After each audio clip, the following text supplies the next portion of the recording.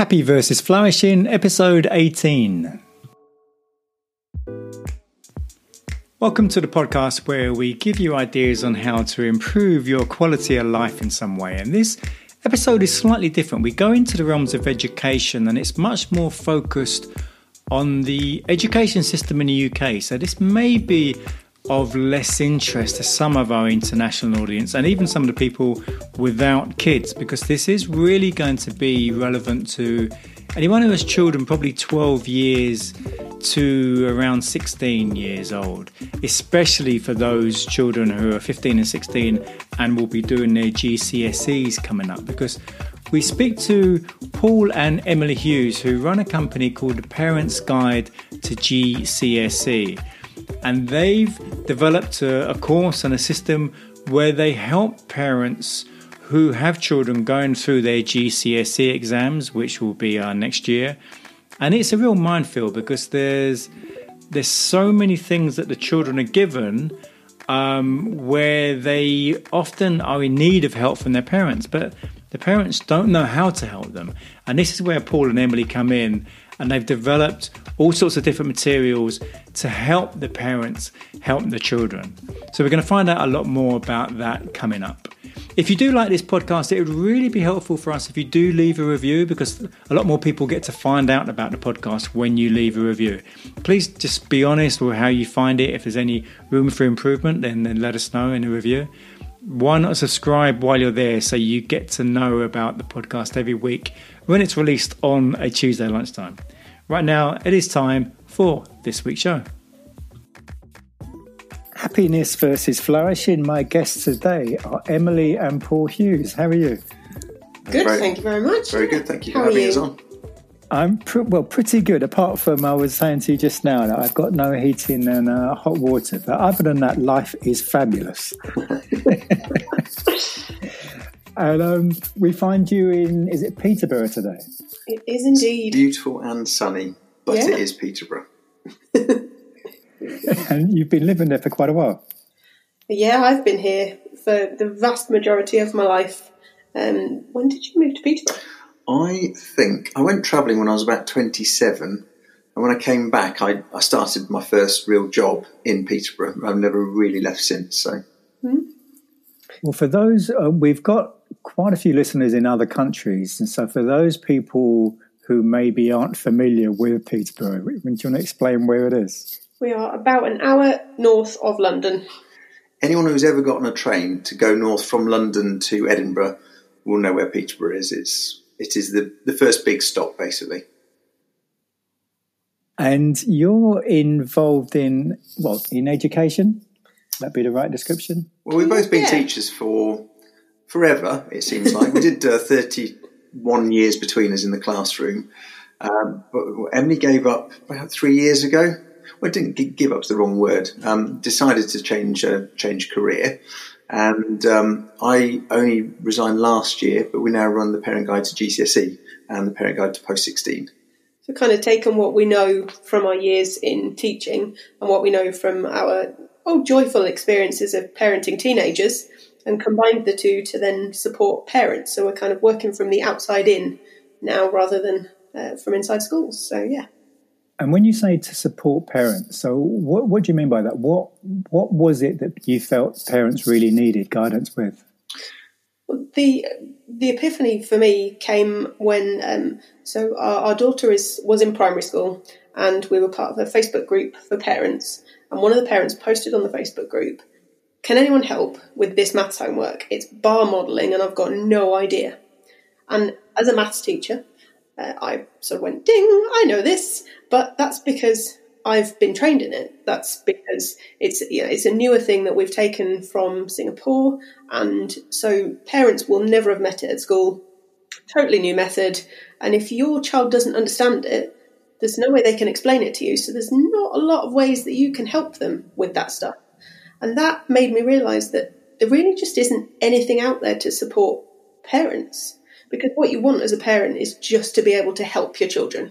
You don't want to watch them struggle. You want to be able to give them the right nudges in the right direction so that they can get more and more independent, so you can let them go off and be an adult when they're ready and trust that they'll be okay. But you just want to support them in the meantime. And there just wasn't anything, just nothing. There's bajillions of pounds being spent on tutors and revision guides and all sorts of things, but there's nothing that helps parents to understand what's going on in schools and what they need to do to help their children make the most of their study time. So particularly heading into GCSEs, we talk, mindset and study skills, because those are the two big things that make the biggest difference. And if you don't know what effective revision looks like, then odds are you fall into the trap that we fell in with one of the kids. Well, I guess this year with the whole pandemic and homeschooling and everything, you must have been, just inundated. Well, I think right place at the right time, but it's still been tricky because everything that we try to do is built towards GCSE exams. When all of a sudden GCSE exams are cancelled, that wasn't ideal, and there's just so much confusion for parents, which I suppose in a way worked in our favour because Emily did a stellar job of essentially interpreting all the vague government announcements via our Facebook page and explaining what it actually meant in terms of to parents, this is what they're trying to say, rather than the sort of fairly convoluted language that they would use to try and explain a situation. Yeah, so it's just been about being there for people and helping them figure out, what this means for them. We'd started up, it's been a year and a half now, so we'd started with the academic year that ended with then exams being cancelled. So we didn't even get through a full year as we'd planned. And we had to very much change up what we were doing. So we run basically a membership for parents. So the idea is, as a parent, you sign up, you get then weekly emails with bite-sized chunks of information to help you help your child with like a one thing to do this week that will make a difference. So when exams were then cancelled, that kind of threw our timetable out of the window just a tad, and we had to rethink. And I think actually that it was one of the best things that could have happened in terms of making us think outside the box, because we got to be a lot more creative with the stuff that we covered. So we did things like financial education, so covered pay slips and savings and credit cards. Yeah, all of the stuff. Payday loans. Yes, all the stuff that you wish your child knew more about, but it doesn't get taught in schools particularly because there isn't time in the curriculum. And so we were able to go off on a bit of a tangent and do some really useful life skills with parents and help prepare children for Year 12, which then made a difference. So we were very, very lucky that our parents believed in what we were doing and stuck with us through it. And it could have all gone horribly wrong, but it didn't. It also made us think about, because we had Year 11 parents, in our first year we only essentially we're open to Year 11 parents. Because we're now in our second year, those Year 11 parents are now Year 12 parents. So Parent Guide to Post-16 was born pretty much mid-lockdown because we were thinking about how, the direction that the business was going to take. And it gave us the time to sit down and plan a really sort of good, strong membership for the Year 12, Year 13. So, yeah. The parents that you're helping, so how much time would they typically need to be looking at this material each week? Well, it's designed to be really small chunks, as Emily just said. So the email is also videoed, so they can either watch or read. And it's generally about 5-6 minutes long, so it's small, and it's timed to be at the right point of whichever year group their child is in. So it really doesn't take an awful lot of time. But it's information they probably need to know about specifically, for example, as they're approaching mocks, which they're probably doing at the moment. We do a big section on sort of the build up to mocks and what to take from mocks and how to deal with the feedback and the pressures, etc. So it's not designed to be anything arduous. It's just small, bite-sized, but targeted. Yeah, parents have more than enough on their plates at the moment, particularly right now. And so we wanted it to be something that was really simple but really effective. And the best advice we can give is that parents sit down and actually either read or watch the advice each week with their child, because then you kind of two birds with one stone. You watch the advice, you have a quick conversation about whatever it's about, leading into possibly a conversation about school, because for those of you listening with teenagers, you are probably familiar with the grunting and the eye rolling that you normally get when you ask about school.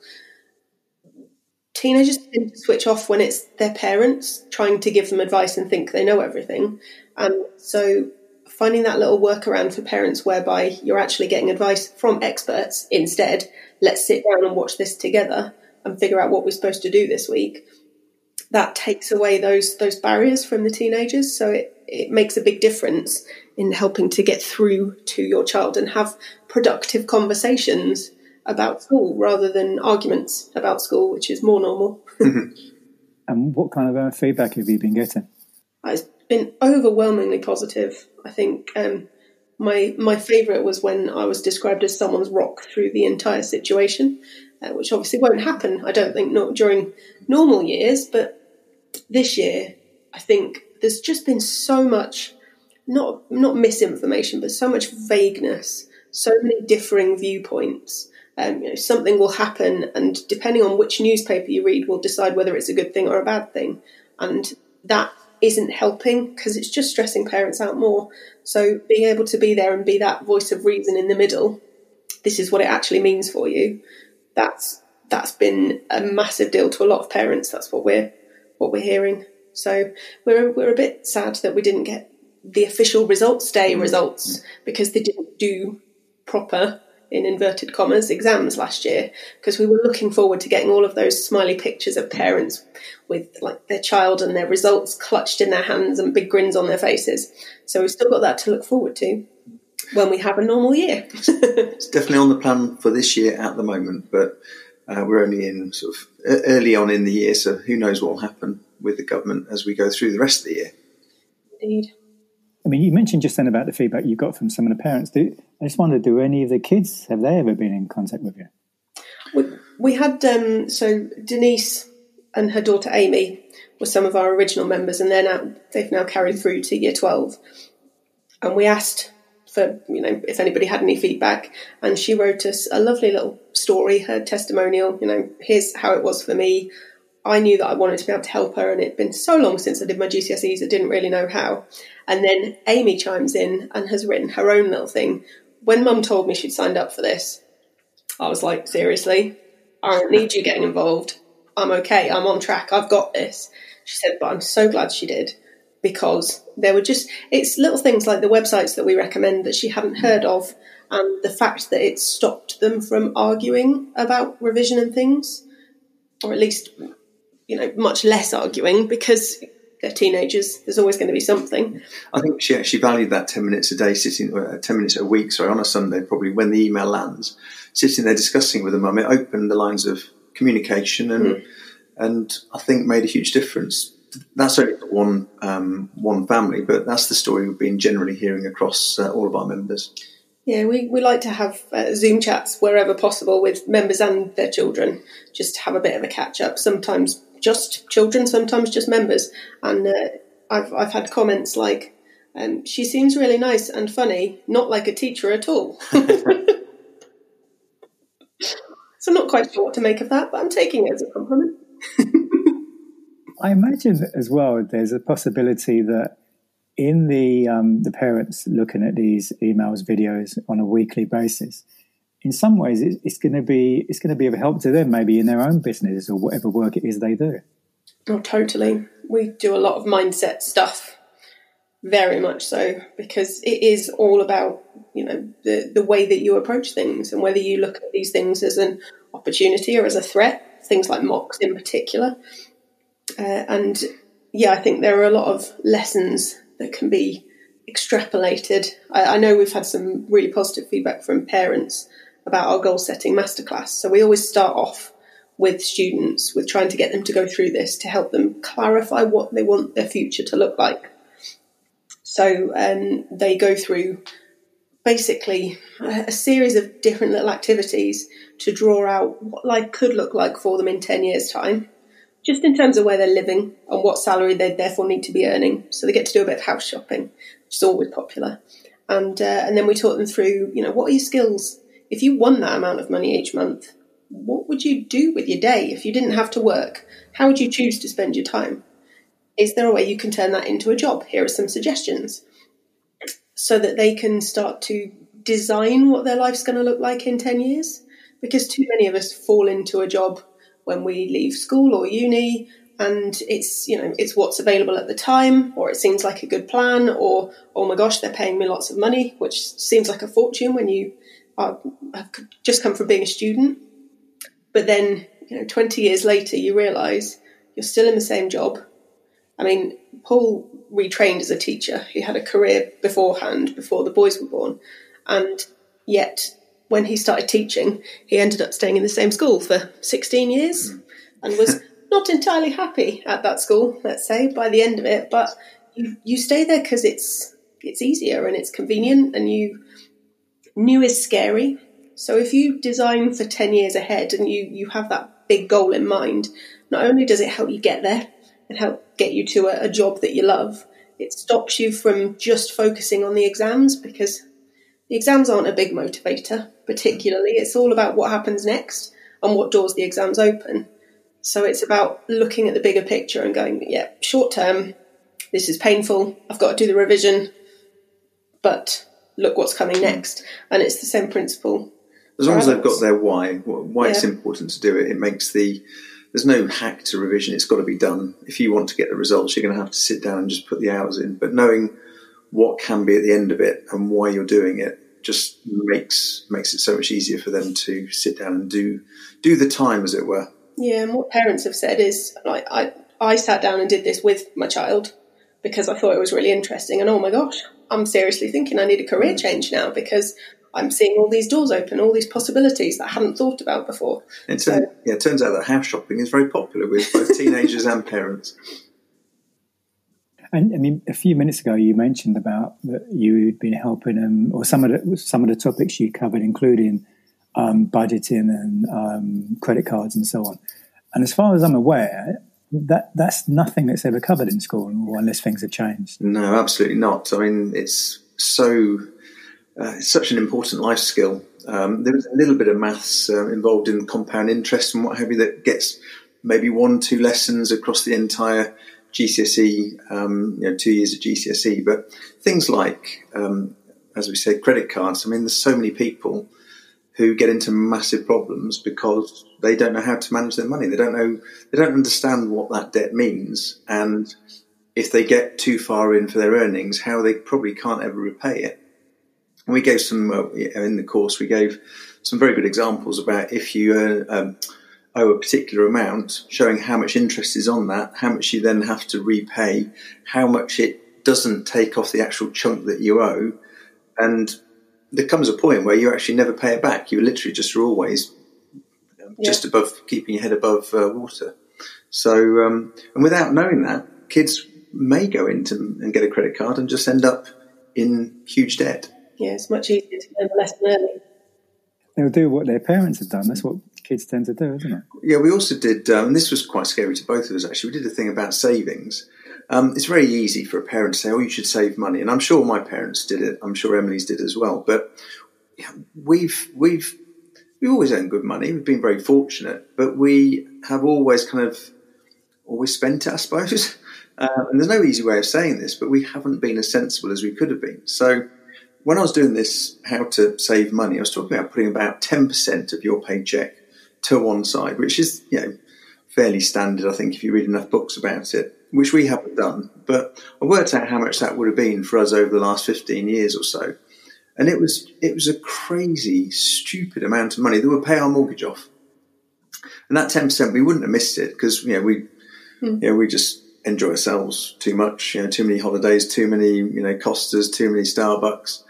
It wouldn't have been a big sacrifice to put that money to one side, and we would now be mortgage free. So it's quite scary to look at. And I think as a teenager, knowing how that could work out for them would make a big difference. And I imagine if you were to do a survey in an average supermarket and ask 100 people what APR is, for example, probably 95% of them would get it wrong. Yeah. Mm-hmm. Yeah. Because it's just not covered ever at school. Yeah, understand it, regardless. You can compare rates, but nobody really understands what it means and the compounding effect that it then has on your debt. So, yeah. And something you mentioned just now, Paul, it's a vital life skill. It's not just important; it's so huge for your whole life. Well, it can define families. If they're living in debt, it's so difficult to ever get out of it. If you can avoid putting yourself in that position in the first place, then that's got to be the way forward. Things like payday loans, again, we covered. You borrow 400 quid. It's not a lot of money, but you have to pay back, for example, 480 quid. It doesn't sound like a lot of money, but most people, stats would show, having researched it, most people don't pay it back in that end of that first month. So they then have to go into another agreement, and it just completely, absolutely snowballs to a point where they are beholden to the company for every penny they ever earn. It is so scary. But more than just that, I mean, one of the things that's going through my mind is, I'm sure I heard one of the biggest arguments in most relationships is normally sort of around finance. So it's even going to affect them in that way. It's going to help their relationships as well. Yeah, definitely. We are very big believers in the fact that it's not just about grades on a piece of paper at the end of the course, whether that's GCSE or post-16. It's about helping your child to be that well-rounded young adult so that whatever they face next, be that uni, apprenticeships, jobs, whatever, they're ready for it.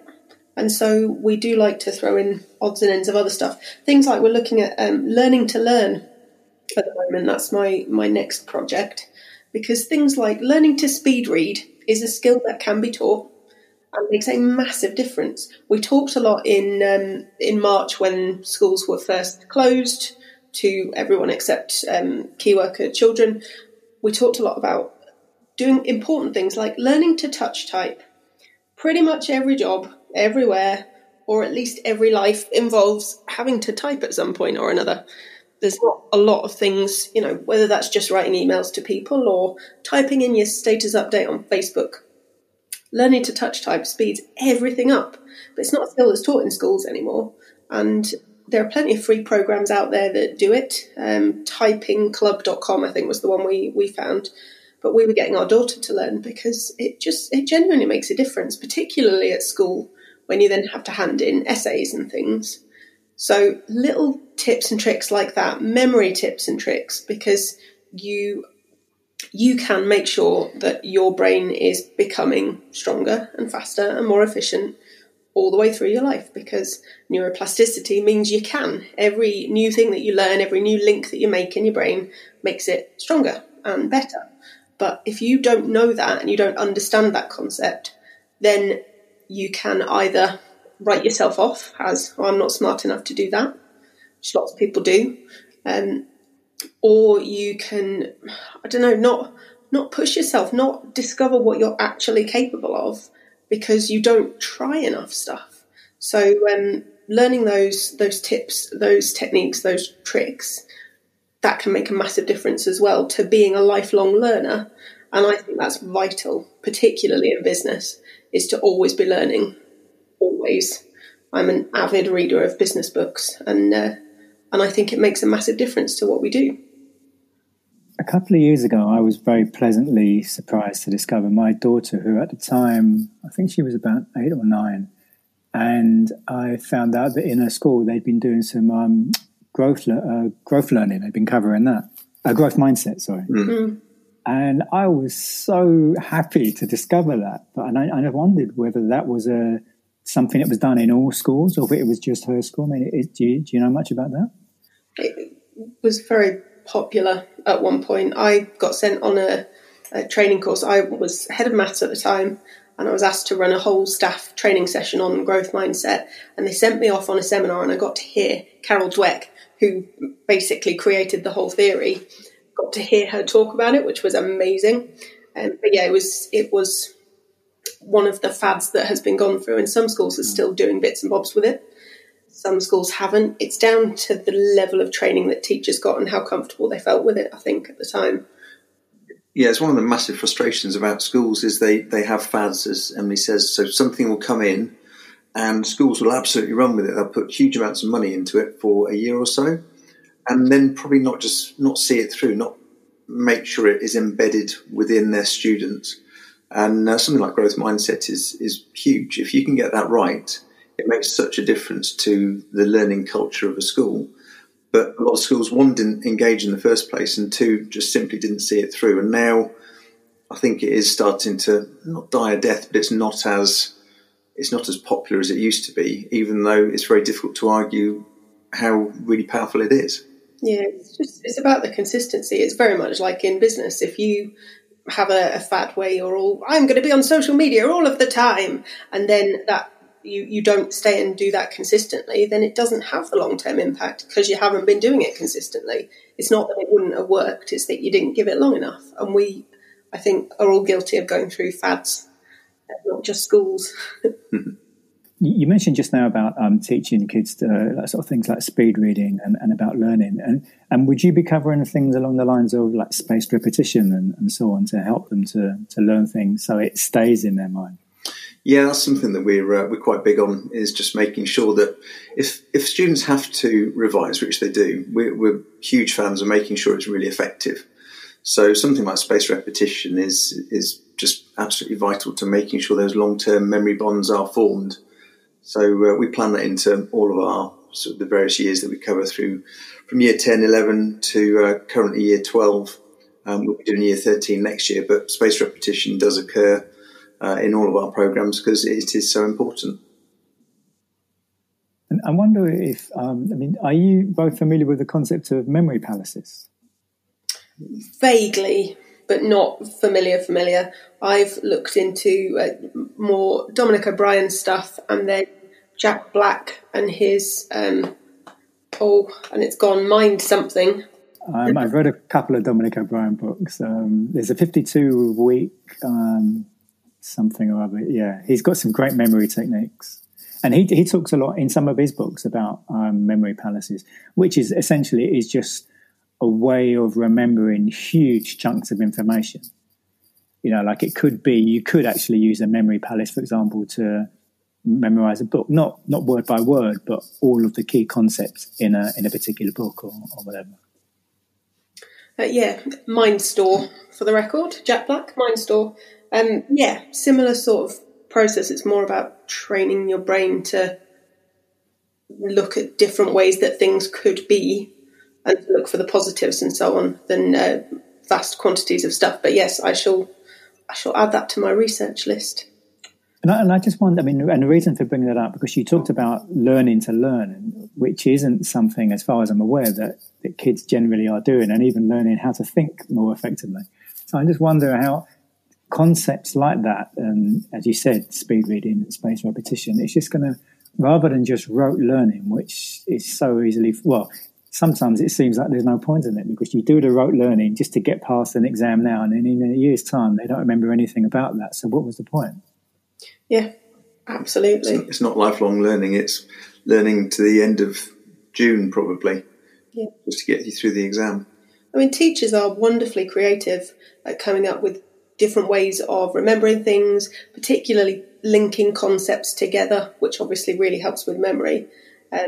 But in terms of the GCSEs, because large chunks of them are things that, let's take an individual student who wants to go on and do a particular thing, half their GCSEs are going to be things they never think about again, just because unless they go on a quiz show, that's the only time they would want to be thinking about that kind of stuff. If you're not going on to study maths after GCSE, you are, let's face it, never going to use simultaneous equations again, for example. So I think it's more the psychology of kids writing stuff off as, I don't need to know this after the exams, that causes that issue. There isn't particularly rote learning in schools anymore.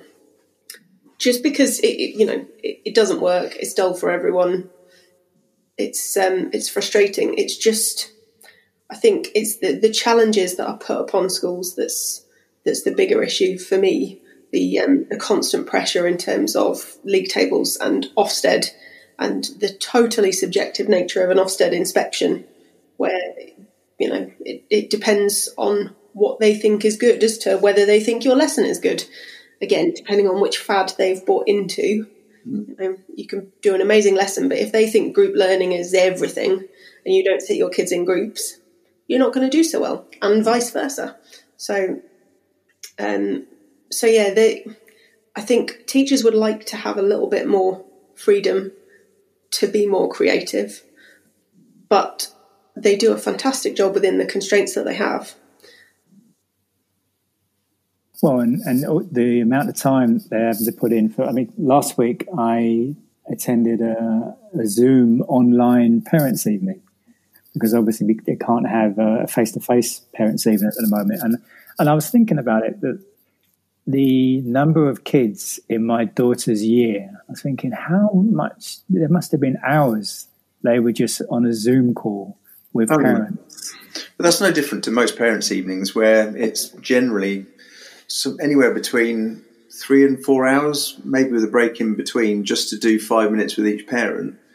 And that was one of the reasons we thought in the first instance about Parent Guide to GCSE and Post-16, is that parents get so little time with the teachers. It's just that 5 minutes, 10 minutes if you're really, really lucky, is not enough time to get the information across about how that child can improve, what they need to do to improve, how better to revise for exams, how better to prepare for end-of-topic tests.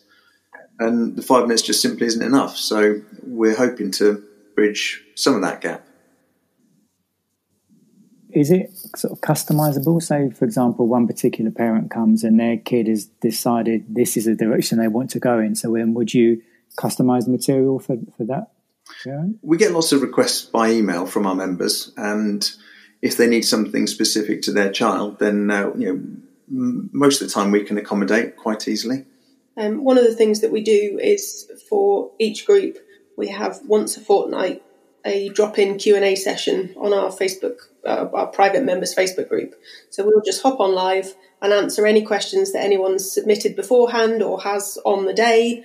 And so if they've got particular questions about, something specific to their child, which is usually what we get, that's the time that they can get those answered. So 2 of those a month means that most of that is covered. It's just when there's something, something that's maybe a little more personal or something that is a bit more urgent, then people ping us an email. And we often get questions like, I'm still having a little bit of trouble getting through to my child.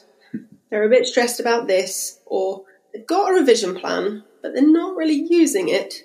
Could you talk to them? And then we'll hop on a Zoom and have a little chat and see if we can help to bridge that gap of communication and help them get on the right track. So you mentioned just then about child may be stressed about whatever. I wondered how this year, with all that's gone on, and there's obviously a lot of people who are extremely stressed about everything that's been going on, I wonder how the kids have been dealing with it. Would you know much about, or certainly with the kids that you've been working with, how they've been? Everyone is massively struggling with it. Kids are really, really, stressed, frustrated, and panicky, anxious, and it's to do with the uncertainty. So at this point, as we record, Scotland have said no GCSE exams. They're going to do something equivalent, but no final exams. Wales have also said the same thing about GCSE exams and A-levels. And yet we're still saying, no, it'll be exams. They've pushed it back 3 weeks, which really is not a lot of time.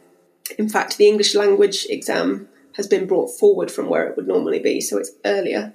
And because kids aren't daft, they're looking at the various U-turns that have already happened and thinking, well, hang on a minute, I'm working my socks off to get this organised and ready for exams. They're just going to U-turn again. And that level of uncertainty is causing a lot of stress. And it's basically meaning that students are looking at each test that they do, end-of-topic test, mock exam, whatever it is, thinking this could be something that is going to be used by the government or by my teachers to determine my, try saying that, to determine their final grades. So it's almost like having GCSEs every month, that pressure, that stress, every single test. They're thinking it really could be something that is absolutely vital to their overall final grade, whereas actually it's just a teacher checking in on their understanding at a particular topic or a particular point in the course. Yeah, and then given that everyone's pretty much doing mocks around this period, some are waiting until January, but many are in sort of November time or early December. There are then, 1 in 5 kids at the moment is off because they're isolating, either because they're ill or because they've been in contact with someone. 1 in 5 kids is currently missing up to 2 weeks of school, depending on whether they're able to get tests and things. And so as a Year 11 student, if that happens to you a couple of weeks before you're supposed to be doing your mocks, you can imagine the panic that kicks in. And then there's the whole, can I actually access the online stuff that school is setting? Because schools are doing their best, but if kids don't have access to the technology or the Wi-Fi at home, then that's something that we can't do an awful lot about. And the government laptops haven't really materialised at all, and have been cut dramatically, very quietly. And schools are really struggling to support students. Schools have massive staff shortages as well at the moment. It's, again, something that's not been particularly reported in the media, but if you think about a snow day, snow days get called in to the local radio station usually shortly before kids would have to set off for school, for the most part. And that's because head teachers don't call a snow day until they've had a certain percentage of staff phone in and say, I can't make it because of the snow. Because the reason schools close is because they can't provide enough staff to legally look after those children. At the moment, there are a lot of staff that are having to go off isolating, and there isn't the supply staff, there isn't the budget, because that's already spent. Supply staff for the year, I think, in most schools is already spent. If schools can't provide the staffing levels for students, there's a lot of cover lessons happening. If kids don't have their proper teacher, it makes a difference. And that's something that schools aren't really being allowed to have control over, because the DfE have stepped in and said schools may not close under any circumstances. It's a national decision that we make. And schools aren't being allowed to make that judgment call about when they can safely provide education for students in school and when it has to be remotely. And that's a huge challenge at the moment, and again is adding to everyone's stress levels.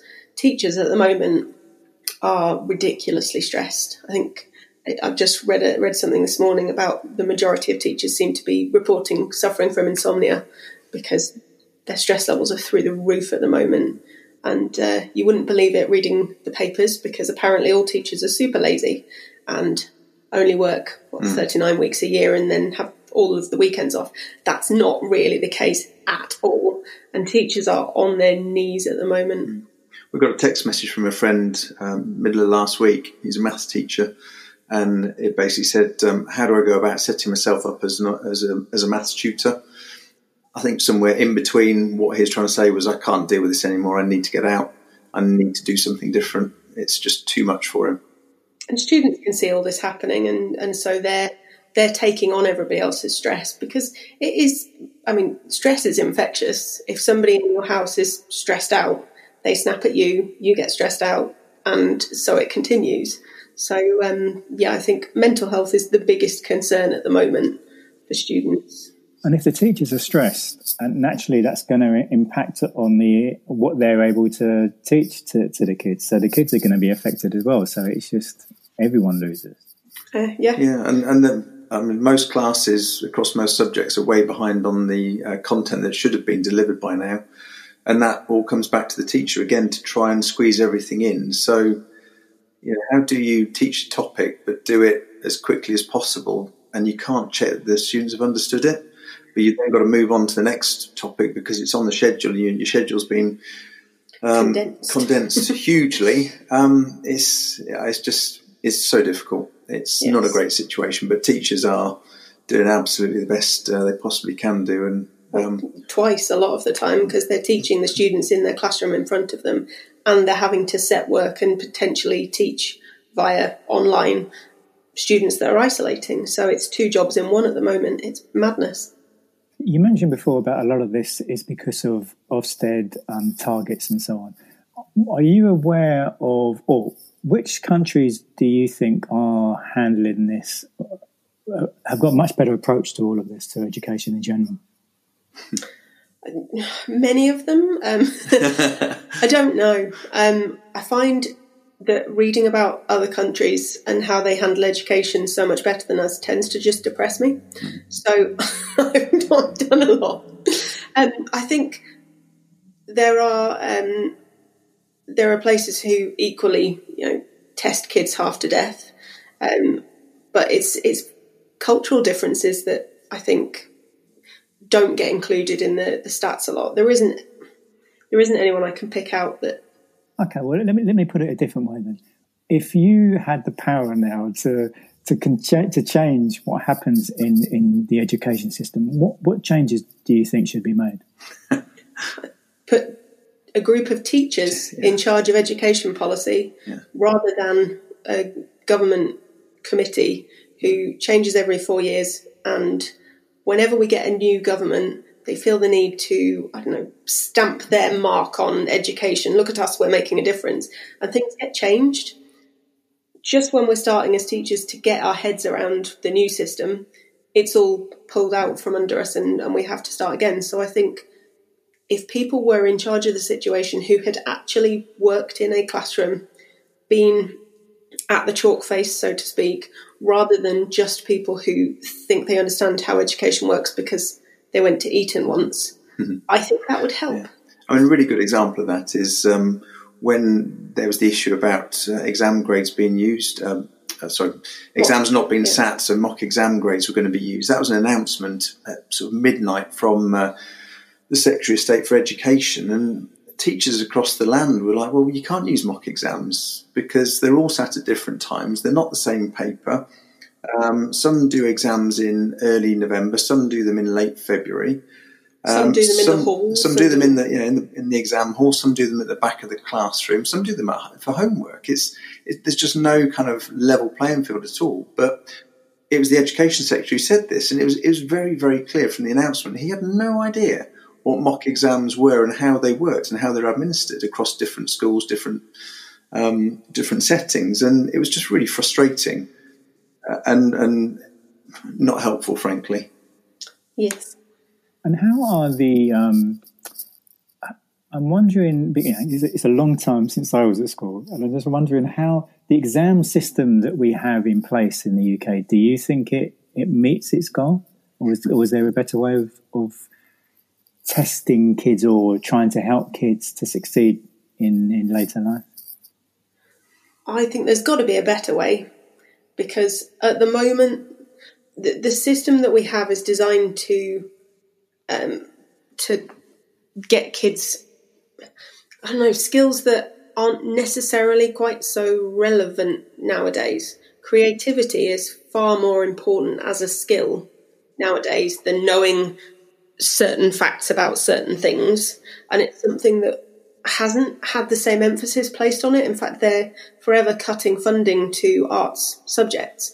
If you think about most jobs, they involve some form of creativity, particularly in business. Creative writing when you're writing your marketing emails and things, design stuff when you're creating materials or websites or whatever. All of that stuff isn't covered in the same way at the moment. And the exam system, we went away from the modular stuff and from coursework for good reasons at the time. Coursework has always been a little bit iffy in terms of how well kids are supported at home and helped along. But at the moment, the exam system tests, do you have a good memory and can you express yourself on paper really well? Heaven help you if you are dyslexic, for example. You get a little bit of extra time, but still you're going to really struggle because it's all about writing and reading and not allowing, as I said, that creativity to shine through. I think there are arguments for and against the current exam system. I would probably suggest that against would be where I would land. Mm-hmm. But I'm not sure I know what the right answer is. The frustrating thing is we talked about governments, and I think it was 4 or 5 years ago, maybe a bit longer, where they announced the change from the grading A to F for the number system 9 to 1. And no, I don't think, as far as we're aware, teachers were really consulted about how to make the changes effective, or what was in the best interest of students and teachers to make sure it was a good system that could be supported for years and years to come. It was one government, we need to make a change, this is what we're going to do, and it just didn't seem particularly well thought through. Why start with a 9 rather than a 10? Who came out with that? Well, and what's the point? You're still grading them in predefined chunks. What's the point in changing it from between 9 and 1 and A's and G's that everyone understands, and then to go 9 to 1, where the old O-level system was 1 to 9, so it was the other way around. So a lot of employers will be looking at a 1 and going, that's amazing. No, that's not amazing. A 9 is now amazing. And it's just unnecessarily confusing. And with my conspiracy theory hat on, I'm going to say 1 to 9, with 9 being the highest, is probably so that at some point we can move the goalposts again and add in a 10. Because 9 is what, an A**-ish? And I'll give you an example. When our twins went through and did their GCSEs, their results looked, well, they got great results. However, the actual piece of paper showed that they got 8s and 9s for some subjects. They got A's, B's and C's for other subjects. And they got distinction passes or merits for other subjects. So there's 3 different grading systems on one piece of paper, which as an employee, you look at it thinking, well, I haven't got a clue. Are they any good? It's a mess. Yes, it seemed to be a change for change's sake, which is what we've been plagued with for quite some time. Hence the desire to put some teachers in charge rather than have it just be at the whim of somebody else who doesn't really understand. The program that you've got going on now with the parents you're working with, have you had any parents contacting you from kids in younger age groups? We have some people on the list, the mailing list, and on the Facebook group, the kind of general Facebook group, who are trying to get ahead of the curve and figure stuff out early. We had someone join this morning, in fact, who'd put in the comments that their oldest had just gone through their GCSEs, but it was last year, so they didn't really get to do it properly. And now they've got a child in year 9 who will be starting their GCSEs next year. And so they just want the extra support because they don't know what to expect. But yeah, we're not quite geared up yet to support the younger students. We're trying to not bite off more than we can chew so that we can make sure we support everybody properly. But at some stage. So the plan is, I think the plan is, we're certainly going to go to year 13 for next year. So we've got year 12 members at the moment who will graduate to year 13 next year, obviously. And once we've done that, then we're going to start looking at Key Stage 3, starting in year 7 and probably starting with that learning to learn that Emily talked about. If students know how their brain can take on information better, they're going to be better at the whole way through their school life, school career. Indeed. Or secondary school. Do you think that will, well, if everything goes well and you're getting some great feedback from parents and really helping the kids, can you see a situation where maybe you're taking on other former teachers or training people or whatever the case might be, and then expanding over more school years? We've had lots of requests from people we used to work with saying, got a list. Almost in order of when they contacted us saying, oh, please, can you, I think rescue me was the phrase that a few of them have used. So we have fabulous plans for the Parent Guide to Education brand, and it hopefully will require taking on additional staff, additional skill sets to help us achieve that. Yeah, definitely, particularly if we end up going back more towards primary age, because again, with SATs and things that kids are working towards, parents could use the support. There's a lot of stuff that they're being taught. I mean, I have a degree, Paul has a degree, but when she was doing, fronted adverbials in year 4 or 5, I just wanted to cry. I don't know what those are. I understand the rules of grammar. I can write very eloquently, but oh my goodness, if you asked me to find you a fronted adverbial, unless it literally kicked me in the face, I'm not sure I could. I dare say, because it's been 6 months since she did it, I dare say she can't remember what fronted adverbial is either, because it really isn't something that's going to help her in later life. But yeah, if we expand backwards as well, then we'll definitely need to take on subject experts, because again, we don't want to be in charge not knowing what we're talking about. So we need to make sure that the advice we're giving is the right stuff that comes from people with experience. So yeah, that's the plan. I would imagine that when you first started thinking about this and you first started putting this in place, and that's when things were still normal, and when things were normal, before this whole pandemic started, there was a clear summer break where yourselves could have time off. But I'm guessing this year, did you really get time to have a break? No, it was a fairly mad summer, but we did have, because it was out of lockdown, wasn't it? So we did have a couple of weeks where we were on holiday, but unfortunately our holidays now require us to take laptops and everything with us just in case. So Emily was doing live Facebook broadcasts when the latest bit of government information came out to help our parents through that particular period. Video bombed by several people while trying to do it, which was quite entertaining. We were actually on holiday when A-level results came out, and then were rescinded, and then they went to centre assessed grades. So that was our twins getting their results. So that was not a great week, to be honest. Yes, we got a bit of a break. I mean, largely that was our choosing. We chose to push forward with Parent Guide to Post 16 because we knew that this year's Year 12s needed us way too much to delay and not be able to help them. So we were pushing through a launch for then 2 separate groups of people, which took up a lot of time and energy. And things are actually a lot calmer now that we're through the launch period. We launch once a year, so we only open the membership up at the start of the school year. And then the rest of the year is just about serving our members and making sure they're fully supported. So we get a bit more of a break now, really. So it's not too terrible, although I would have liked a little bit more of my summer, I think. I'm talking about having a break. I mean, we were talking before about the stress that teachers are under, and I imagine with the whole way things have panned out this year that they wouldn't have got a break.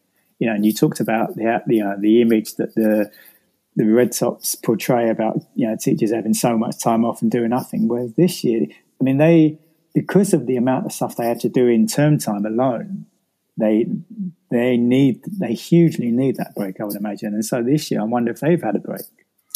Well, I mean, the summer was certainly tricky for them because most year groups didn't really go back properly at the end of the last school year. So in September, all the classrooms had to be fully compliant with the new COVID rules, and that wasn't going to happen without teachers going in over their summer and making sure that everything was as it needed to be. So there was certainly a very shortened summer holiday for most teachers. And if you go back to Easter and then May half term, schools were open. People keep announcing that schools have been closed. Schools have never been closed. Schools may have only been open to a smaller number of kids, but that's still just as hard work. And, they would have had 2 weeks off over Easter and a week off over May half term to recover and reset. That hasn't happened because they've had to be open to look after the children of key workers and things. And so they've not had any of this downtime to recover. Heads aren't getting their weekends at the moment because track and trace has been kind of devolved almost into schools, and heads are having to deal with that stuff for their pupils. So even over the weekend, heads are in charge of and have to stay on top of all that stuff. They are not getting any kind of break at all, and it's going to break a lot of people, I think. One of the reasons I mentioned that is I read a book recently by a guy called Alex Pang, and the book was called Rest: Why You Get More Work Done When You Work Less. Because it's just, if someone tries to do a 12-hour day and someone else does a 4-hour day, the person doing 4 hours will get far more done and be far more productive than a person trying to do it in 12 hours. Yeah. And but also he talks about the importance of having breaks and only working maybe four days a week. And, and just the importance of play and all of this. And I'm just thinking, from what you're describing, apart from the stress that teachers were getting because of all of the mad stuff going on anyway, this is just compounding it hugely. Yeah, they really are crawling towards Christmas. And then you add to that the fact that because the government have basically banned schools from finishing early, there was a trust up in the north who wanted to close their schools a week early so that everybody had time to properly quarantine before Christmas so that they could spend time with their families without worrying. They were then banned from doing that by the DfE in a gentle, unofficial, but it's tough, you're banned kind of way. And that means that schools break up, a week before Christmas? And so if somebody is in contact with another student on the last day of term, 5-6 days later is when they, on average, start showing symptoms. Well, that's the day before Christmas Eve. So that's not going to work out very well for students and their families and teachers and their families. So the majority of teachers are saying, well, I'm just not going to spend Christmas with my family because I can't isolate. I can't be sure that I'm safe to be around, and I don't want to bring COVID back to the family over the holidays. So they're not even going to get the semblance of a proper Christmas because that's been taken out of their hands. And that's obviously never covered in the press. What you do see in the press is that teachers aren't working hard enough, and by the way, they get 2.5 weeks for Christmas and 13 weeks across the whole year, and it's an easy job. Yeah. And they've just been told there's a pay freeze again, which means that if you take inflation into account, it's basically just been a pay cut every year for the last decade, I think. Pretty much, yeah. I think there were two years of pay rises over the last 8 years. Yeah. You talked earlier about the countries that are doing things better in terms of schooling. There are countries where teachers are a highly regarded profession. Your doctors, your lawyers, your judges, that kind of equivalent. That level of respect makes a massive difference, and it's something that we have not had in a very long time in this country.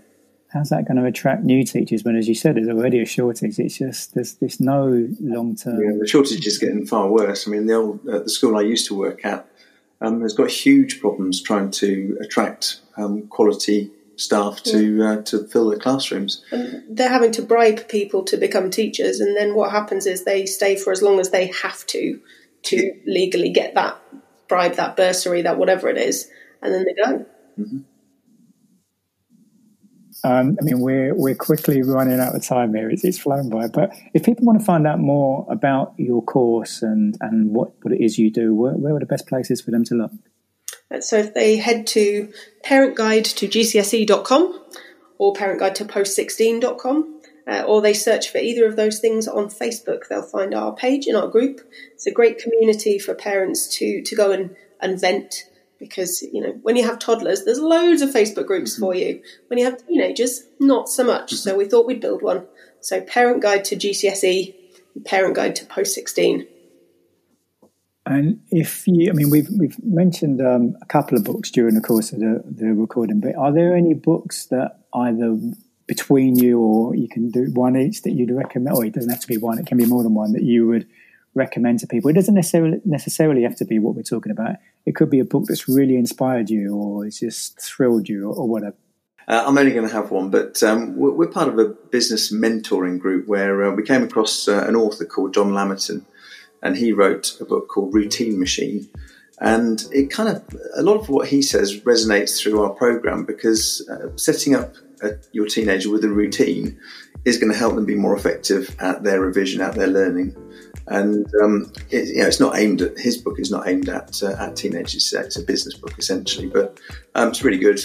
Talks about, he's very funny as well, just the benefits to getting things done, making sure that you focus on the one thing, get it done, and then sort of everything else is, once you've won the day, everything else that you do on that day is a bonus. Indeed. And then from a business point of view, I would recommend anything by Daniel Priestley.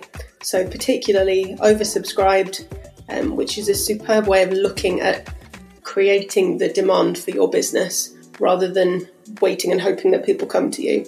And The Person of Influence, which is a great way of looking at building authority within your niche.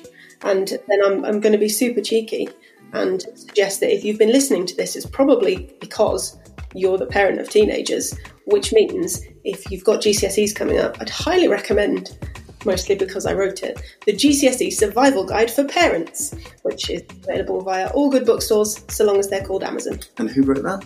That would be me. Okay. And when did that come out? July the 1st. So, Wow. So it's very fresh. So it's all current material as well. And do you have a quotation that you particularly like that's memorable and why? I do. I used to have this on my classroom wall. I literally sat and cut it out of sticky back plastic, Blue Peter styly, because I thought it was so important. And it goes, if you're unwilling to learn, no one can teach you. If you're determined to learn, no one can stop you. Just thought that summed it all up beautifully. Do you remember who said it? No. No. I'd probably run out of patience with cutting up letters at that point. Right. And Paul, do you have one? I mean, on our website, knowledge beats nagging, and that is we talk about parents. If they know how it all works, they can get the information across to their teenagers without having to nag them. So knowledge beats nagging. Paul, Emily, it's been a real pleasure. It's been a very different episode, but hugely important. I think quite a few of the audience of this podcast do have children, so this could be so much more important than they realise. So thank you for taking the time to share that information. Well, thank you very much for having us on. Yeah. Next week is episode 19 with Wesley Tan, who runs a gym for gymnastics for adults. Most gymnastic gyms in the UK are aimed at children, but Wesley runs a couple of gyms called Forma, and they are aimed at adults. They really help adults to improve their strength, their flexibility, and their mobility, which is useful in so many different ways. Wesley is also a chiropodist and has been a specialist in, I guess, working with the human body for about 20 years now. So that's next week's episode with Wesley Tan. Hope you enjoyed this week's show with Paul and Emily. If you know someone who would really benefit from some of the information they shared, why not share the episode with them? If you know anyone who has children of around sort of 14, 15, 16, especially if they're here in the UK, the episode could be of real value to them, and certainly it could be of enormous value to their children's future, so why not share the episode with them? Please do leave a review for us on iTunes or any of the podcast platforms, and if you're there, why not subscribe at the same time? Hope you have a great week.